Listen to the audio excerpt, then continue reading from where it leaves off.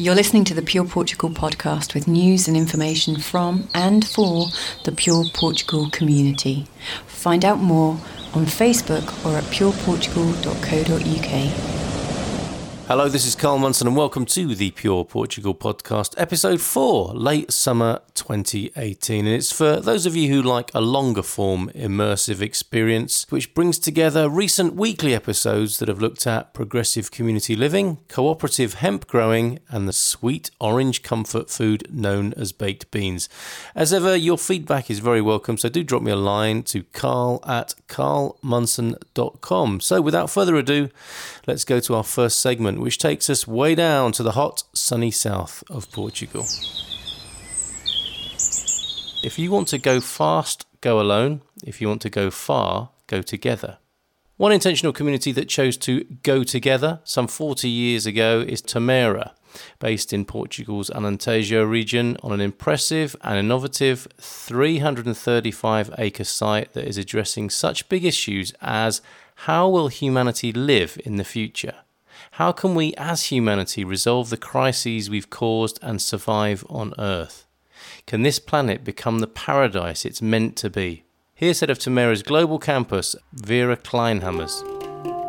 We've been working with these questions since 1978, researching the foundations of a non-violent culture, experimenting with how the world that we create can become compatible with the world that has created us. Taking a holistic approach, we've been addressing the basic areas of human life. Tamera is described as a peace research village with the goal of becoming a self-sufficient, sustainable and duplicable communitarian model for non-violent cooperation and cohabitation between humans, animals, nature and creation for a future of peace for all.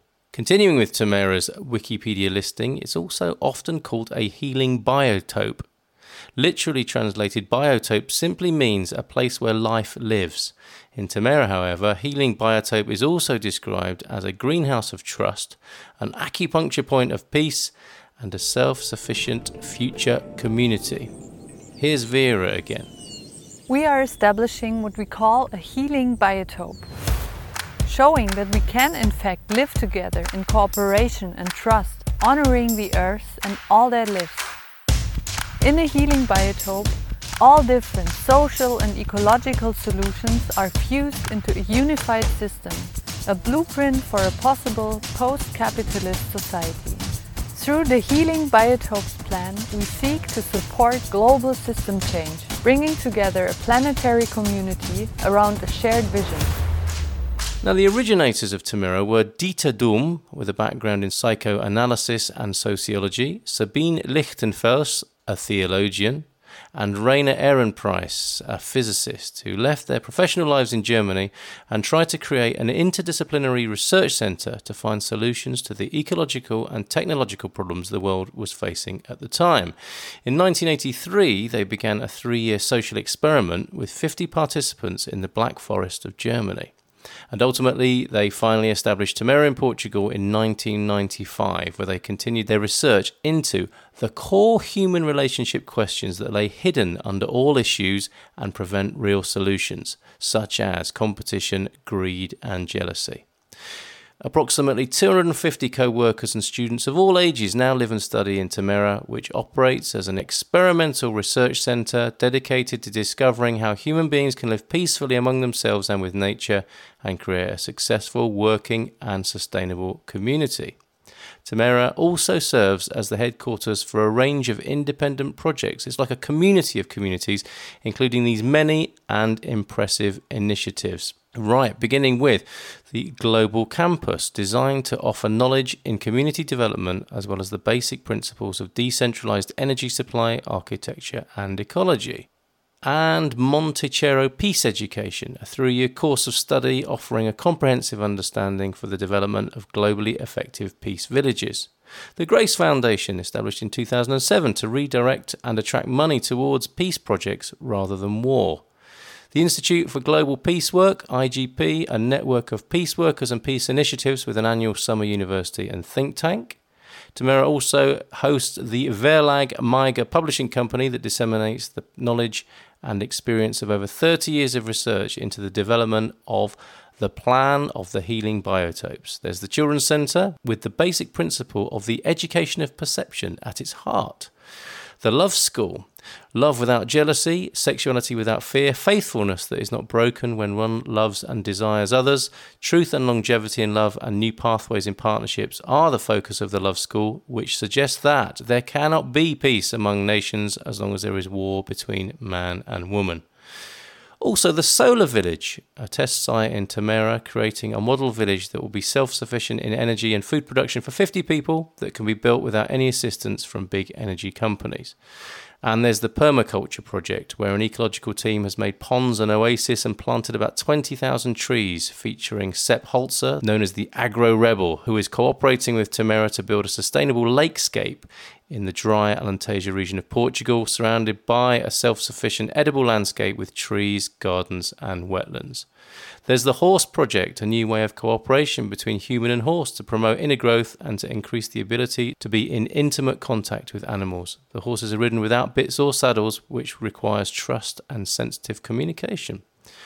Terra Nova Movement. This is the global platform that has arisen from the ideas of Dieter Dumm and Sabine Lichtenfels and from the real experience of Temera. Terra Nova aims to create the conditions for a global system change for a non-violent Earth through activism, education and networking, and by spreading perspectives for profoundly non-violent culture based on trust and cooperation. Temera also has a seminar and guest centre offering visitors the possibility to get to know Temera, its grounds and its research activities. So you can find out more about Temera's inspiring and amazing research, education and outreach at www.temera.org. Now, Temera, of course, is just one of many communities who've come together in Portugal to explore and bring about a specific shift in how we understand life and live together in perhaps a more functional and sustainable way. I hope to share more about such projects in the weeks and months ahead. Looking forward to the future, we return to Vera now and her message in Temera's introductory video. Incubating centers and regions around the world to model a new system that can make the existing one obsolete. We invite you all. Let's collaborate. Let's defend the sacred. Let's lead the transition into a regenerative and more peaceful world.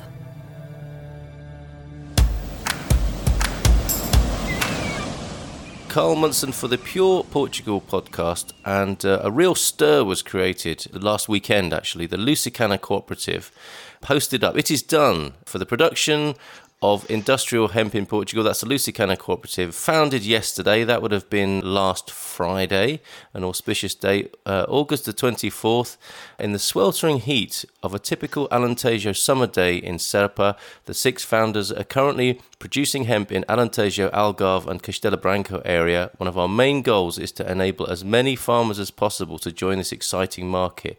If you're interested in becoming part of the emerging hemp industry in Portugal, keep tabs on Lusitana. We will be open for new members starting next season.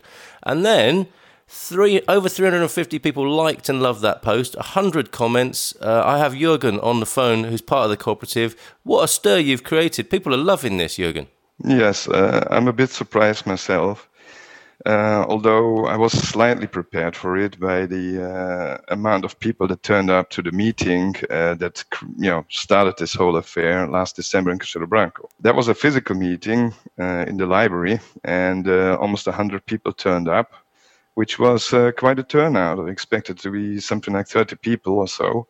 So I'm not all that surprised. Yeah, and there's such a love of this plant. Is that why this is occurring? Is it because it's as though the scales of justice around hemp are being rebalanced and people's love of this plant is now sort of being justified and validated? Is that how you see it?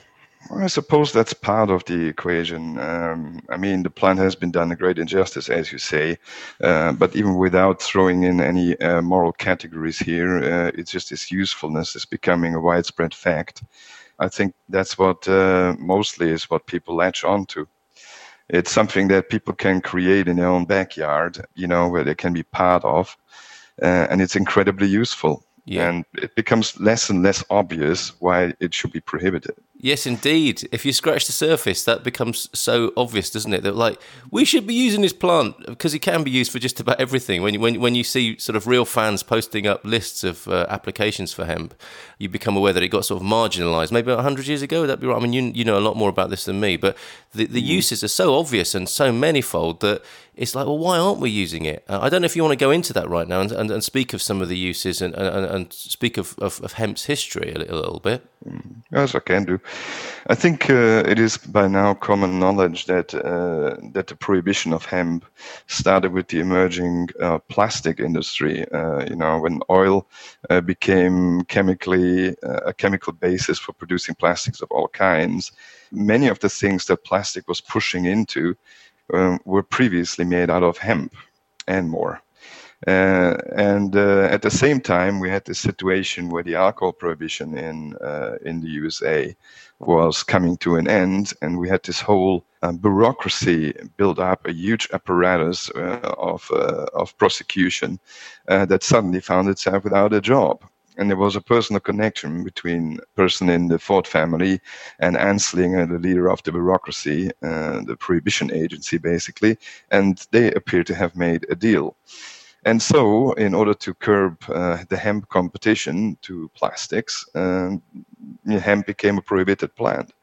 You can probably remember this Reefer Madness movie that is, a historical fact, which is absolutely crazy about the effects of marijuana and all of that. So it was simply an economical move, like so many things in America. Yeah, and a cruel twist of fate, right? That's had such a massive implication on. Yes, it had. The prohibition mindset that was created like 5 generations ago is still haunting us today.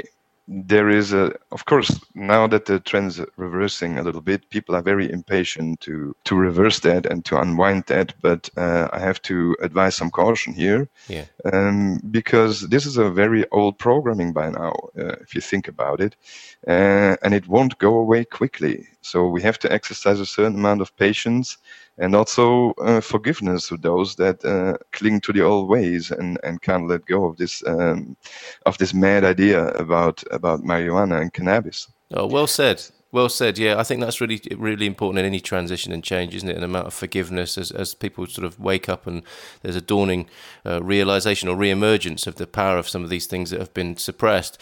For those who might still be struggling a little bit with the conditioning, and let's face it, we all are to some extent, what are the uses of hemp that people are so excited about? From the experience or feedback that people gave me, I think the main interest at the moment is using it for medicinal purposes. Hemp has a certain amount of CBD that can be extracted from it. CBD is one of the spectrum of cannabinoids, opposed to THC, which is the psychoactive component.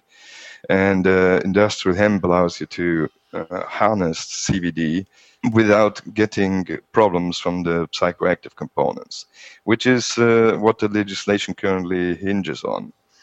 And there are many uses in the medical realm for CBD. For example, epilepsy.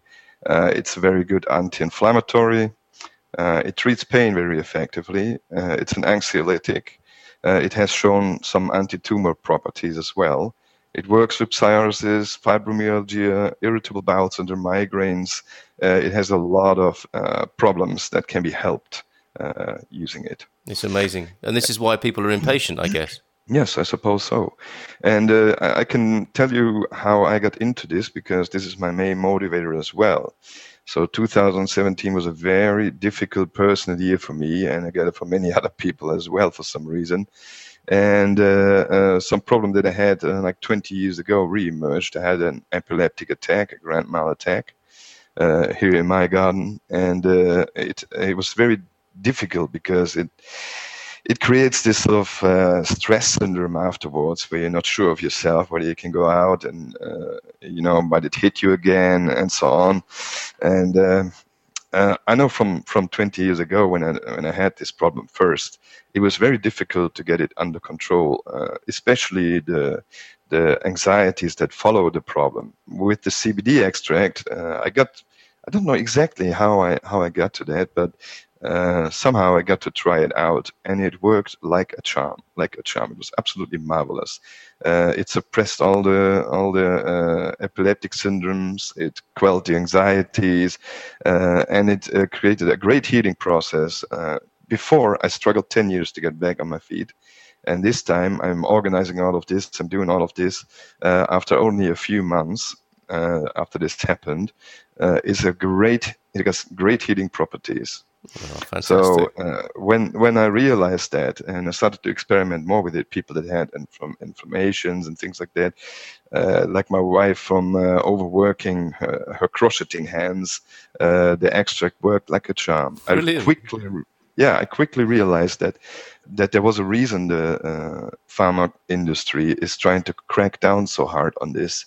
This is when I decided to go up against it. And the best way to go up against it, obviously, is to grow it and to push. And that is when I organized a meeting in December in Castelo Branco. And we grow our first crop this year and see where this goes. This is amazing. And other people want to do that, don't they? And I suppose get involved in the way that the tradition in Portugal is, like an olive oil cooperative. People grow and put into the bulk crop, and share the dividends and the benefits that come about. Is that how it's going to work? Yes.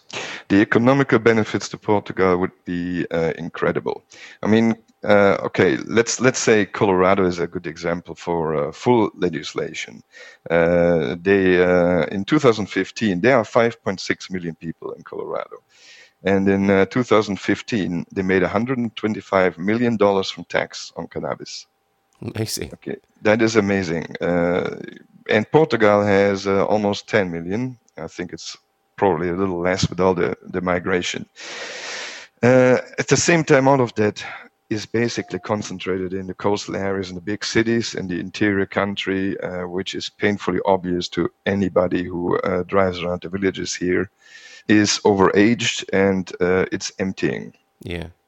So another big motivator to introduce this is that with the current surge in hemp, this could be a great crop for this country, which has great conditions to grow it, especially with regard to CBD based on the amount of sun, the latitude, and so on, which increases the content of the CBD. And that is one of the goals of Lusitana. It's a cooperative with a rather heavy agenda on social issues. So one of the goals, even though it's a bit high at the moment, is to help revitalize the interior. You got to imagine what kind of people would jump at the chance to start a hemp farm. A lot of the people that are currently out of the country working shitty jobs somewhere in France, in Switzerland, probably have land from their parents that are currently fallow, not used at all.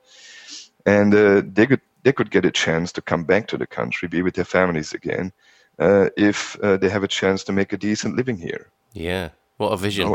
Initially, of course, we're in this sort of gold rush situation right now where hemp is hyped to hell. And I expect, of course, that initially there will be some people making a lot of money out of this. But the Lusitana goal is more long-term. What we want is to create a sustainable economical branch here in Portugal that allows many people to get on. Of course, the more CBD will be produced, the more hemp will be produced, the prices will get a bit lower. But if you have a large group of people working together in a cooperative, you can help to stabilize the price level as well. Yeah. And this is very important, and I'll tell you why. At the moment, we have large corporations pushing into Portugal for producing hemp here. There are $20 million, $5 million investments coming from Canada, coming from Israel, which has a long history in medical cannabis, by the way, more than 20 years research in Israel. And they are trying to establish a foothold here. So if Portugal would be delivered in terms of hemp industry in the hands of these few big players, of course they would do what any capitalist operation would do, minimize their cost, which means the people that are producing over here would get less and less out of it. And that's another reason why the Lusitana Cooperative is here and trying to embrace as many growers as possible to create a stable counterbalance to this large corporate interest.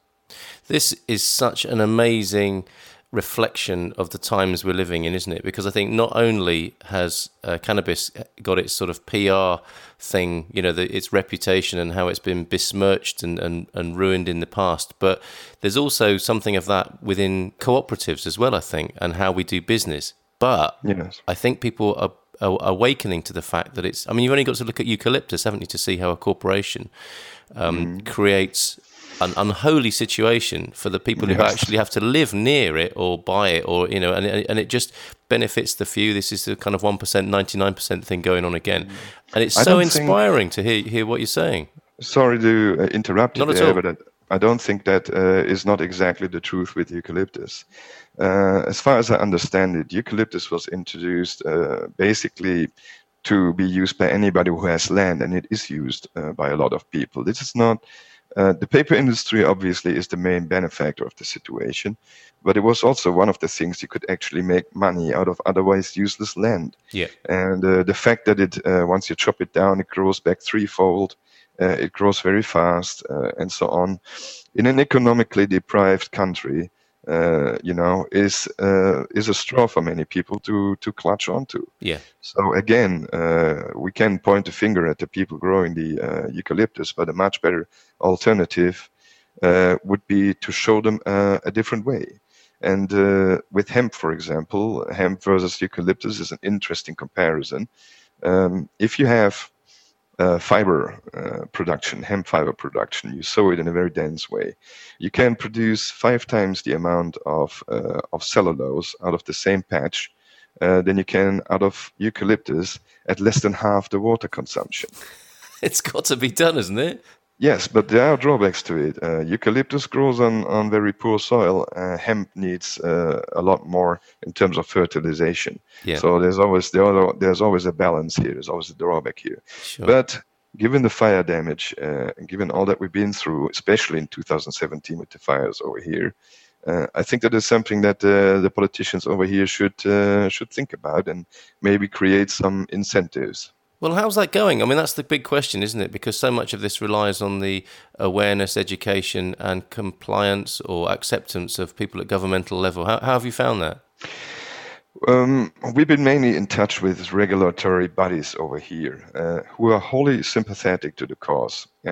We are also talking to the local representatives of the Ministry of Agriculture, who again have been nothing but supportive. But ultimately, it comes down to the central government stance on things.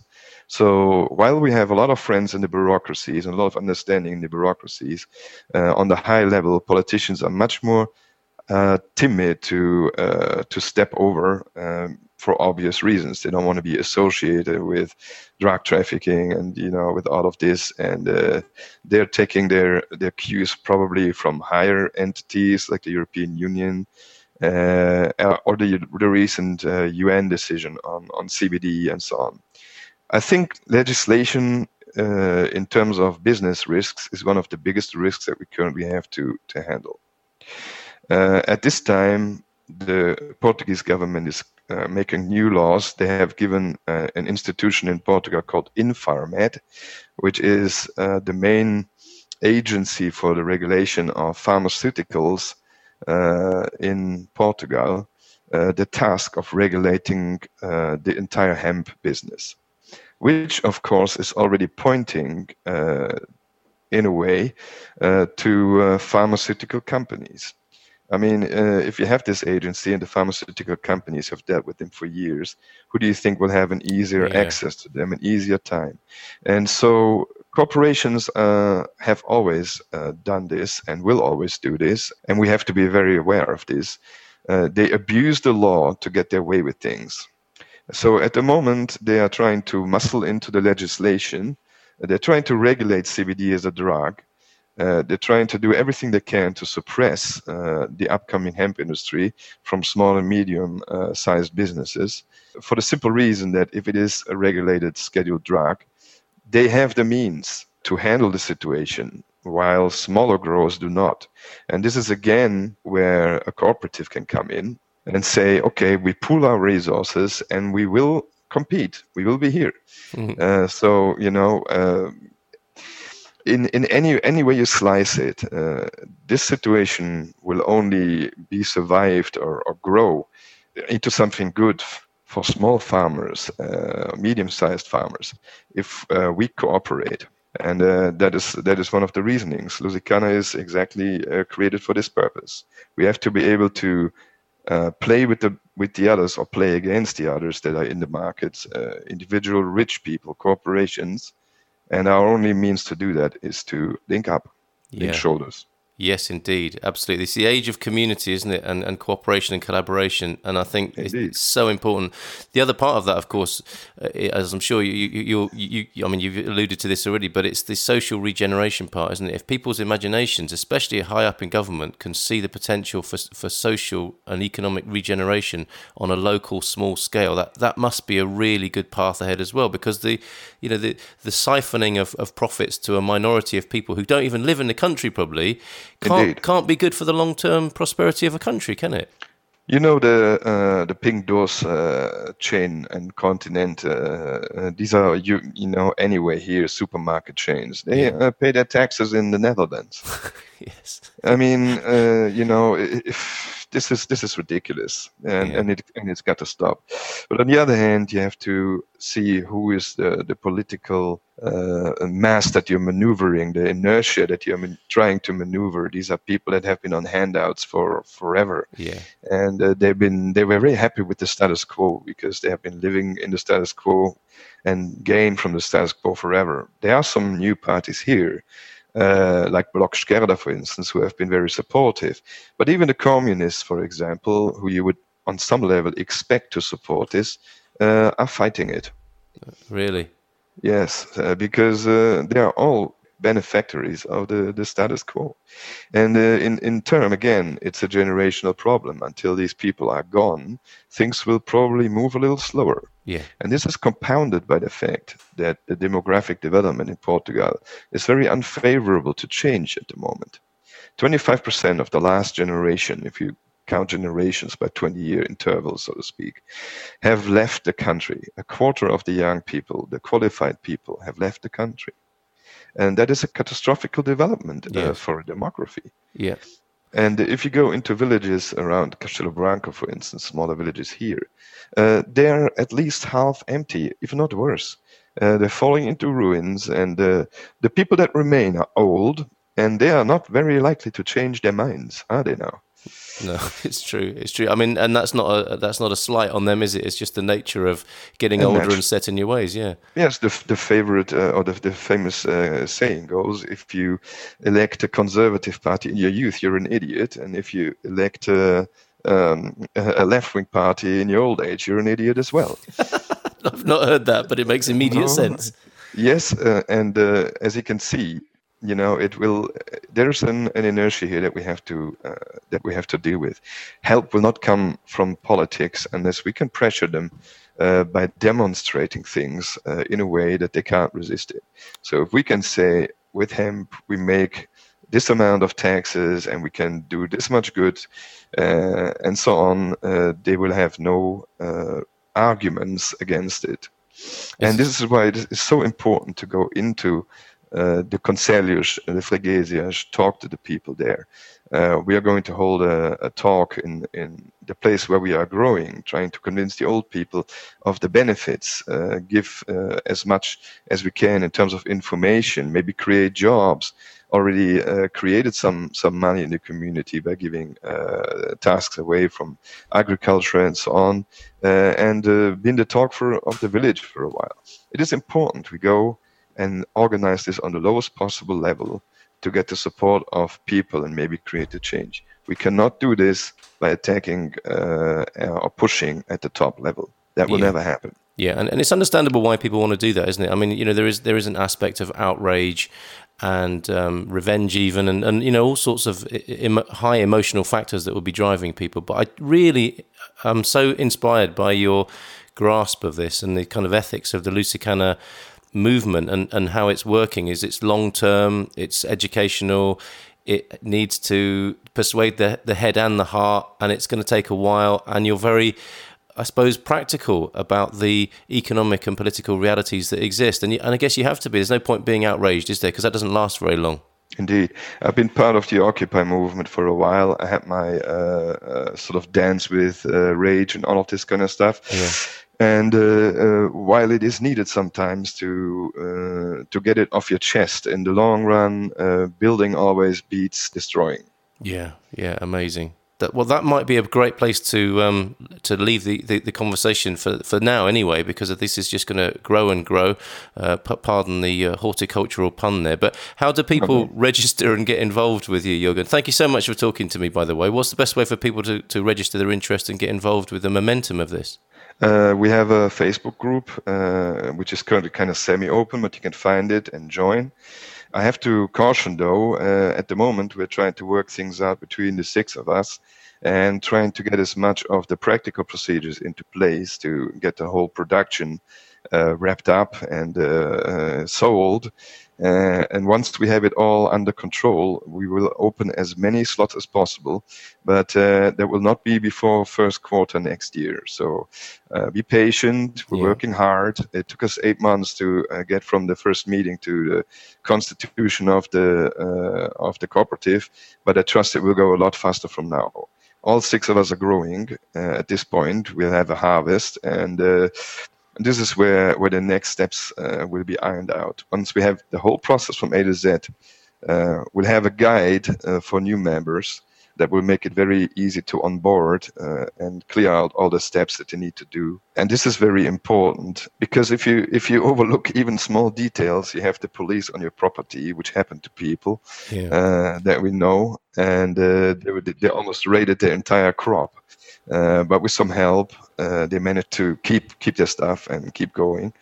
But the law is very unforgiving when it comes to the procedures here, and you need to be sure to have it all under lock before you start with things. Yeah, okay. I'm sure you will, and that is the power again, isn't it, of collaboration, cooperation, and working together. Yeah, indeed. Imagine a good lawyer will cost you a lot of money. If there's like 50 people chipping in with this kind of situation, you can afford a good lawyer and things can be resolved. Wonderful. And so Lusicana, Lusicanna. Jürgen, thank you so much for talking to us at Pure Portugal. Yes, thank you, Carl. Thanks a lot. You're listening to the Pure Portugal podcast with news and information from and for the Pure Portugal community. Find out more on Facebook or at pureportugal.co.uk. Olá e bem-vindo to the Pure Portugal podcast. Carl Munson here, talking about the things that make expats and settlers a little bit homesick. Most expats and settlers in new lands have a list of food and drink they miss from back home. For Brits, of which I'm one, the list often includes Marmite, particular brands of biscuits or chocolate, and a good cup of tea to go with the biscuits and chocolate, and that orange steaming pile of comfort, baked beans. A million housewives every day pick up a tin of beans and say, beans means Heinz. Now that ad campaign will most likely be burned into the subconscious of any Brits listening, affirming the connection made long ago in childhood. And the funny thing about baked beans, the British favourite tending to be Heinz beans, is that they are in fact an American invention, and they're not even baked.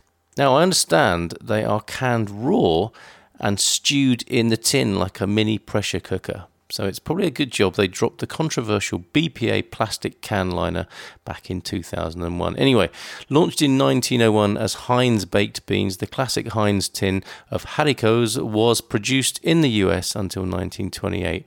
Heinz Beans' first UK sales were at London's renowned Fortnum & Mason shop, and production soon followed at a factory in Peckham, South London in 1905. The British love of Heinz Beans was firmly established by the Second World War, when the Ministry of Food classified them as an essential food as part of its rationing system. By 1958, the Heinz factory in Kit Green, Wigan, UK was established, now one of the largest food factories in Europe, producing more than 1 billion cans of food annually, including the wind-inducing favourite, which now returns to America as an import. Pure Portugal's Claire Monson recently posted in the Facebook group, "Those in rural parts of Portugal know baked beans are practically black market currency in some areas, hauled over in suitcases by friends and relatives. I miss them such a lot, I started making my own," said Claire. "The recipes need tweaking, but it's possible to make them very close to the real deal, actually, if anything, nicer." And her favourite recipe being the one-pot barbecue baked beans from the Minimalist Baker. Links to be provided. Inspired by this, I tried making my own decentralised off-grid version too, with simply a tin of indigenous Compal brand haricots, a vegetable stock cube, a splash of ketchup, water to thicken or thin, and served on a lovely local pão de ovo with either lashings of butter or local olive oil. My kids seem to like them actually, or at least they indulged me. A further discussion in the Pure Portugal group had one commentator saying, "Yep, made them for Jacket Spud's vegan recipe, did them in the clay oven and they came out yummy and smoky. Everyone loved them. Recipe to follow." We're still waiting for that. Lisa responded with, "I've had great comments on a recipe that just calls for one large can of Bush's baked beans," that's another brand, a competitor to Heinz, "original or similar in your area, so get what you can. One potato, shredded finely, molasses, 1/2 to 3/4 of a cup, a similar amount of catsup, or ketchup that would be, plus garlic and or onion powder to taste, and you can add sautéed onions or cooked bacon if you like. Potato sounds weird, but is good," she adds. "I'm from the south in the US, so I know baked beans. This has become my big cheat recipe." Susan said, "Chop and gently fry an onion, add garlic, paprika, chili, and a bit of curry paste or powder. Add a tube or tin of tomato paste, a dash of soy sauce, and a tin of tomatoes.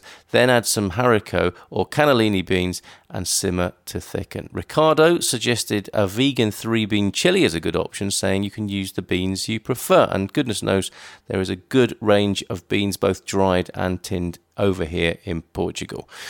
Pure Portugaler Olivia recommends Hemsley and Hemsley's smoky baked beans recipe. They use broth and ghee, she says, but I would replace that for vegans, maybe with a veg stock and olive oil. So I hope you enjoy and even try those recipes, and this leaves me wondering what expats and settlers from other countries miss, so maybe you could let me know. It also reminds me what a great source Pure Portugal can be when you need to beg an important question like this of the hive mind. Stay tuned to the Pure Portugal group on Facebook and subscribe to the Pure Portugal podcast at pureportugal.co.uk/podcast. Carl Munson signing off. Take care. Até breve. You're listening to the Pure Portugal podcast with news and information from and for the Pure Portugal community. Find out more on Facebook or at pureportugal.co.uk.